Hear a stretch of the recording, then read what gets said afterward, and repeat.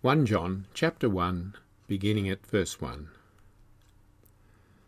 That which was from the beginning, which we have heard, which we have seen with our eyes, which we have looked at and our hands have touched, this we proclaim concerning the word of life. The life appeared. We have seen it and testify to it, and we proclaim to you the eternal life, which was with the Father and has appeared to us. We proclaim to you what we have seen and heard, so that you also may have fellowship with us. And our fellowship is with the Father and with his Son, Jesus Christ. We write this to make our joy complete. This is the message we have heard from him and declare to you. God is light. In him there is no darkness at all. If we claim to have fellowship with him and yet walk in the darkness, we lie and do not live out the truth. But if we walk in the light, as he is in the light, we have fellowship with one another, and the blood of Jesus, his Son, purifies us from all sin.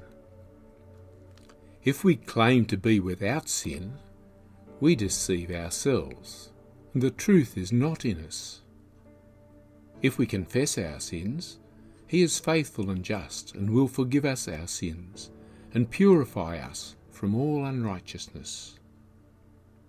If we claim we have not sinned, we make him out to be a liar, and his word is not in us. My dear children, I write this to you so that you will not sin. But if anybody does sin, we have an advocate with the Father, Jesus Christ, the righteous one. He is the atoning sacrifice for our sins, not only for ours, but also for the sins of the whole world.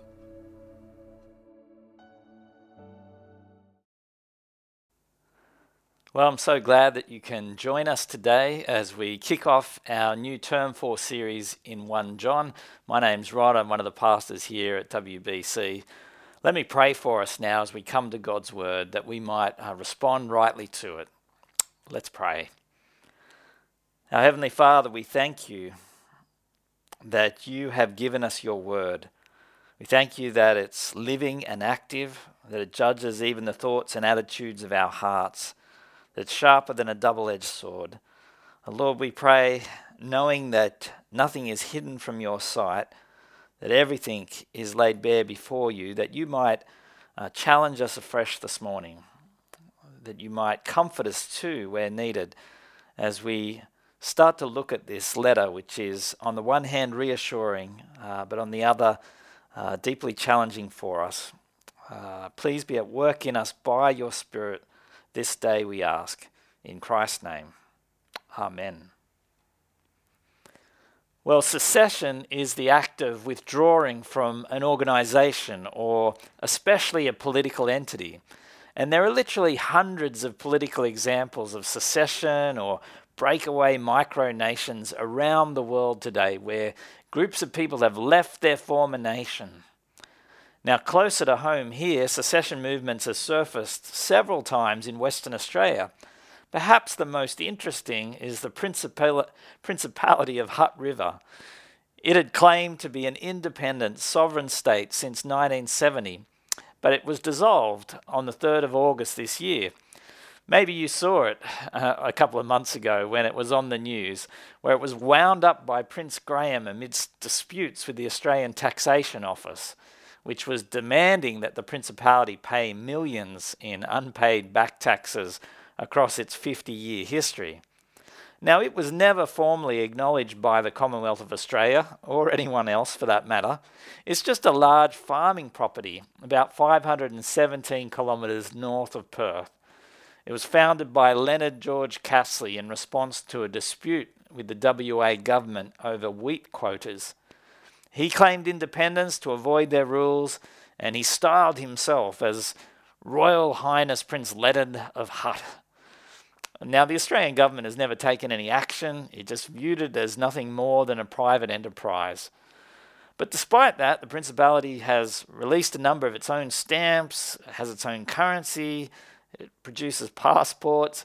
Prince Leonard has even made his own laws and had his own mail system. He even has a gift shop as tourists visit. You just got to love it.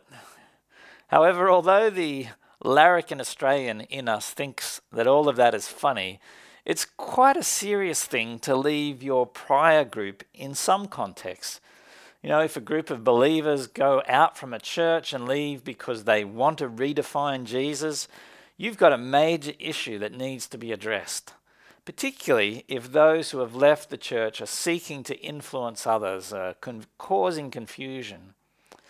You see, such is the backdrop to the letter of 1 John.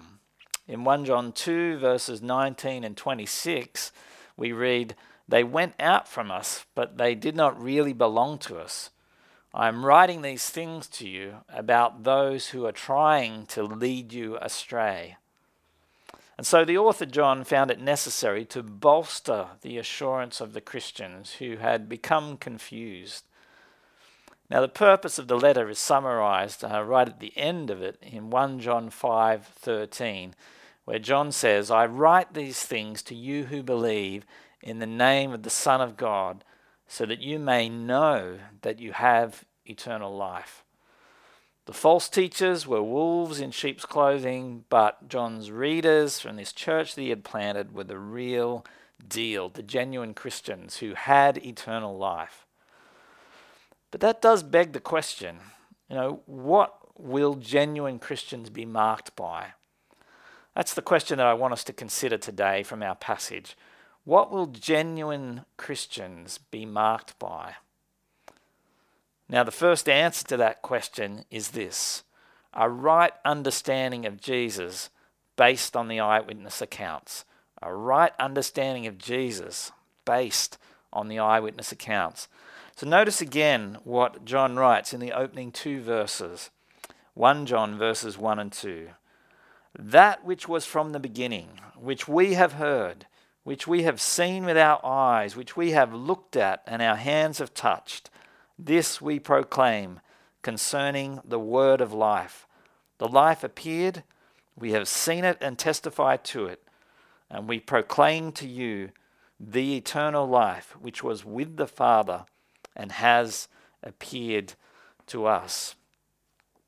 Well, we see firstly in these verses that John's teaching was based on eyewitness testimony. As we've noted, John is trying to reassure his readers that they are holding to the truth. And so here he seeks to achieve that by strengthening the reader's commitment to what they already know.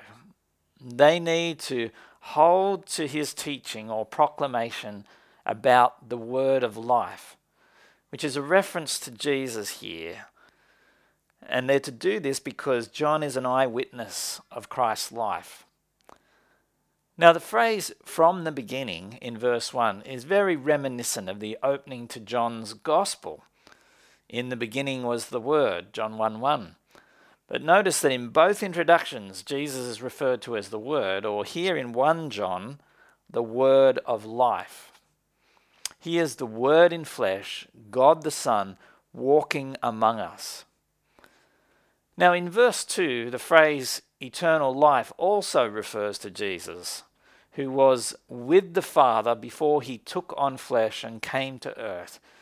He is the one in whom eternal life is found, which is why Jesus offers eternal life to all those who put their trust in him, because he has it to give. And lastly, in verses 3 and 4, this proclamation is to ensure true fellowship. Notice again what John writes. "We proclaim to you what we have seen and heard, so that you also may have fellowship with us. And our fellowship is with the Father and with his Son, Jesus Christ. We write this to you to make our joy complete." And so the reason for proclaiming what he had seen and heard was that the church may have continued fellowship with John. It's the alternative to having fellowship with the breakaway group, the false teachers. And here in this context, fellowship means more than just a personal relationship with John. it's also a partnership with him in the work of proclaiming Jesus. See, Christian fellowship here springs from our fellowship with God the Father through a right understanding of Jesus Christ the Son. So those who broke away claimed to have fellowship with God the Father, but they had rejected the biblical Jesus who took on real flesh and yet who was also the eternal Son of God, both fully God and fully man. And in verse 4, this introduction of the letter concludes with John's reason for writing as he does, which seems a little odd as he talks about bringing his joy to himself, bringing it to a state of completion, but it's because he feels responsible for his fellow believers, and his joy can't be complete if he fears that they're in danger of turning from the truth. Now, as we apply this first point to ourselves, we need to grasp that we cannot be listening to those who reject the authoritative scriptures written down by the eyewitness apostles. And we can't be accepting those who reject that Jesus is fully God and fully man. Now, a few years ago, I spoke with a middle-aged couple who knocked on my door, who were very polite as I engaged them in conversation for about 15 minutes or so, all about eternal life and the Trinity.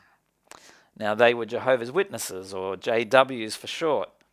And for all their talk of loving the Bible, they interpret the Bible according to what an elite group of their leaders say in America, who publish their Watchtower magazine. They only believe the Bible in so much as it conforms to the teaching of this higher authority. They have rejected the apostolic gospel in favor of their own interpretation. And so we're not to listen to them and to those who reject the joint humanity and divinity of Jesus. Whether it's Jehovah's Witnesses or Mormons or the Christadelphians or the Church of Scientology, all of these groups deny the full divinity of Jesus.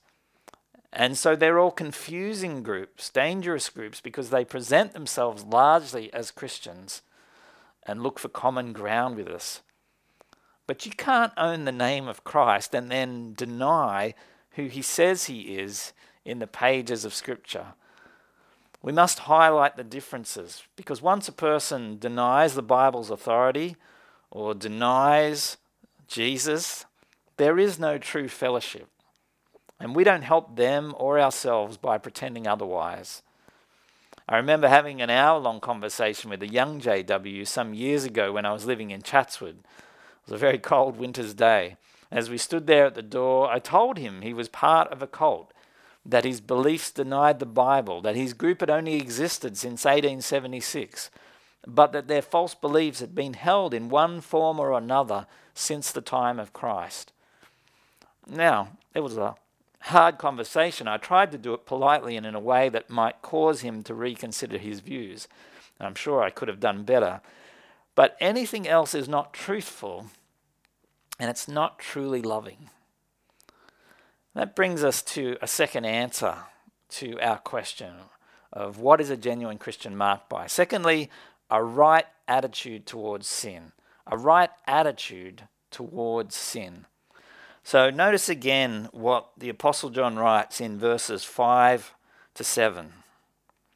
This is the message we have heard from him and declare to you. God is light. In him there is no darkness at all. If we claim to have fellowship with him and yet walk in the darkness, we lie and do not live out the truth.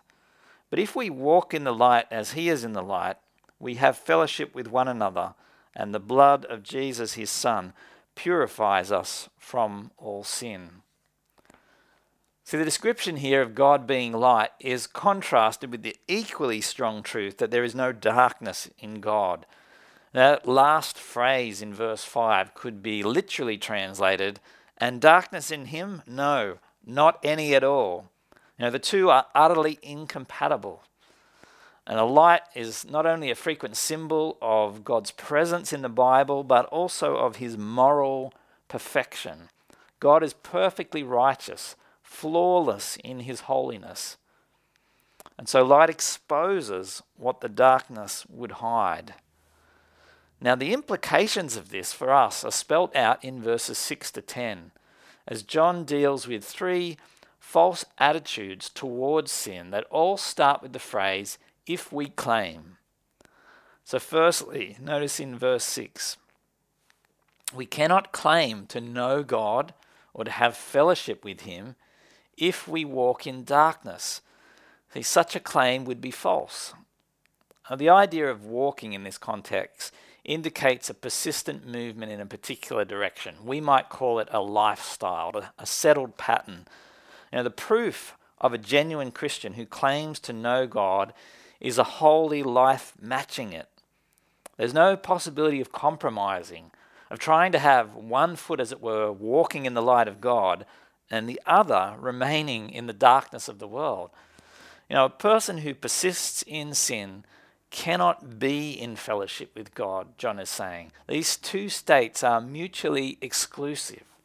It's like trying to have one foot in a boat and the other foot on the riverbank. It cannot work. The famous American author and writer Jerry Bridges said, "One day as I was reading 1 John, I realized that my personal life's objective regarding holiness was less than that of John's. He was saying, in effect, make it your aim not to sin. And as I thought about it," Bridges wrote, "I realized that deep within my heart, my real aim was not to sin very much." Can you imagine, he says, a soldier going into battle with the aim of not getting hit very much? We're in a spiritual battle, you see, as we face our sin. Well, secondly, in verse 8, we cannot claim with regard to sin that we don't have a sinful nature, or we're simply deceiving ourselves, John says, and the truth is not in us. Nobody wants to be self-deluded, to believe something about ourselves that's just not true. John says that's what we are if we think that we are not a sinner. So not only do we need to see persistent sin as incompatible with a claim to know God, secondly, we also need to acknowledge that we are fallen creatures, to grasp that we all by nature are sinners because we fall short of God's perfect standards. And to claim otherwise is not simply to lie, but it's to prove that we don't have any fellowship with God. We don't know God, John says. Now, this would include a person claiming, that they once had the sinful nature, but they've completely overcome it now, so they have reached a higher plane, of sinless perfection. There's a story along those lines regarding the famous Baptist preacher of the 19th century, Charles Spurgeon. He was confronted by a man who claimed to be without sin, to have reached a new level so that he no longer sinned. He'd overcome his sinful nature. And intrigued, Spurgeon invited him home to his place for dinner. And during the dinner, Spurgeon picked up his glass of water and threw it in the man's face. Understandably, the visitor was highly indignant and expressed himself very forcefully through his evident anger. And Spurgeon replied, I see the old man within you is not dead. He had simply fainted and could be revived with a glass of water." Well, thirdly, in verse 10, another false claim. We cannot claim to have not sinned, or we would be calling God a liar. In verse 8, the claim was, I am not a sinner. I don't have a sinful nature. Here in verse 10, it's more particularly, I haven't sinned. I've never spoken the wrong thing. I've never acted improperly. We've moved from the inward principle of the sinful nature to the outward symptoms that confirm our disease. And to deny any outward sinful actions or words is to not have God's word in us at all, says John.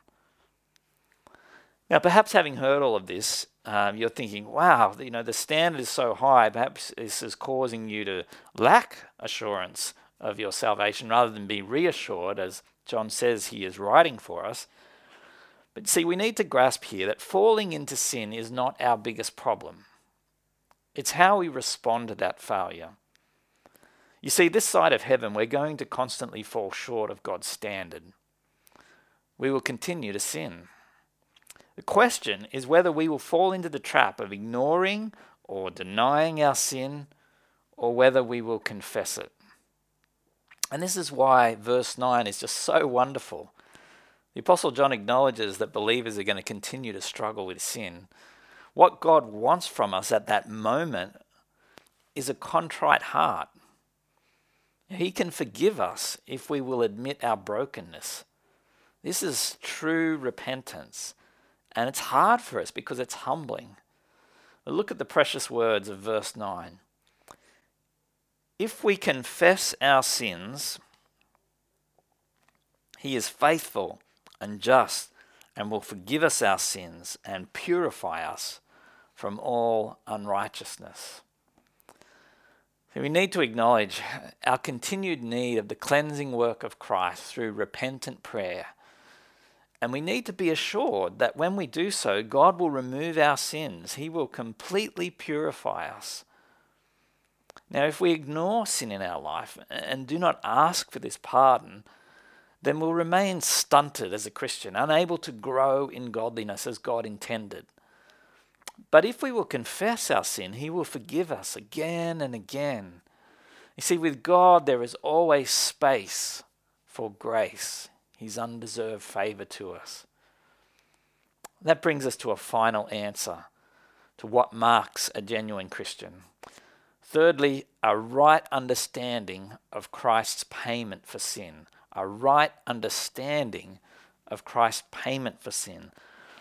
Notice the final two verses in our passage, 1 John 2, verses 1 and 2. My dear children, I write this to you so that you will not sin. But if anybody does sin, we have an advocate with the Father, Jesus Christ, the righteous one. He is the atoning sacrifice for our sins, and not only for ours, but also for the sins of the whole world. Well, here we see the grounds of God extending forgiveness to those who repent in verse 9. And it's Christ's finished work on the cross that allows us to be purified. This is something that John had already alluded to in passing in verse 7 of chapter 1, but he explains it further here. We have a Saviour who has turned away God's rightful anger against sin.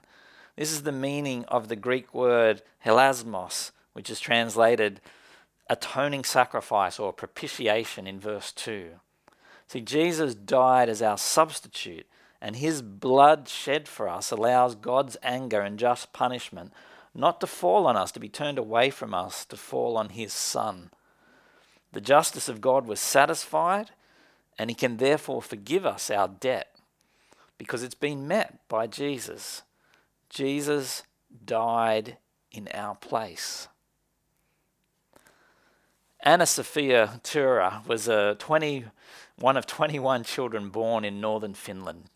Her half-sister Maria was married and living in Ohio by the time she was 18, and after a visit from her sister and her husband John, they enticed Anna to come to America. Well, when she boarded the Titanic in Southampton, England, she was 18 years old, and late on that fateful Sunday night, April 14, 1912, she felt a shudder and a shake. And soon afterward, her roommate's brother knocked on the door and told them that something was wrong. They should put on their warm clothing and their life jackets and make their way up. And so their little group dressed, headed up to the upper decks, and a sailor eventually picked Anna up and put her into the second last lifeboat to be launched. In fact, it seemed that she had taken his place because he remained on the ship while she was the last one to get on that boat. She heard loud explosions as the light went out and the Titanic went under in the minutes that followed. And every year on the anniversary, she would sit her children down to tell them the story again. And she was just so thankful that God had saved her through a sailor whose seat she was given. She would always say to them, I just can't understand why God would save a poor Finnish girl like me. But you see, even greater is our eternal salvation in Christ, who gave his life that we might live, who laid it down so that we could have true forgiveness and full fellowship with God the Father. More than that, we're told in verse 1 of chapter 2 that our fellowship with God includes Jesus being our advocate at his right hand. If we know his payment, he speaks on our behalf in our defense. And so our assurance of forgiveness and ongoing growth is found in Christ's perfection. And it's not the vain hope of our perfection in this life that proves our genuineness, nor ignoring or denying our sin or redefining it. No, I think John Newton, the converted slave trader who wrote the famous hymn Amazing Grace, put it best when he said, "I am not what I ought to be, but I am not what I once was, and it is by the grace of God that I am what I am." What are the marks of a genuine Christian? Well, it's a right understanding of Jesus, that he is fully God, fully man, a right attitude towards sin, and a right understanding of Christ's payment for that sin. Will you pray with me? Our Heavenly Father, we thank you that though you call us, if we have come to trust in your Son Jesus, to a life of holiness, of living in a way that reflects that you are our Master, we thank you that you have made allowance for our fallen nature, that there is ongoing forgiveness of sin as we come before you, confessing our need. Lord, we thank you that we can be completely reassured because the price has been paid by our wonderful Saviour, the Lord Jesus. Lord, help us to see that he is both fully God and fully man, the one who atoned for our sin, and therefore stands as our advocate as we strive to grow in godliness day by day. Help us to see that this is what should mark us out as someone who is seeking to follow Jesus, to be his disciple. And we pray this in his name. Amen.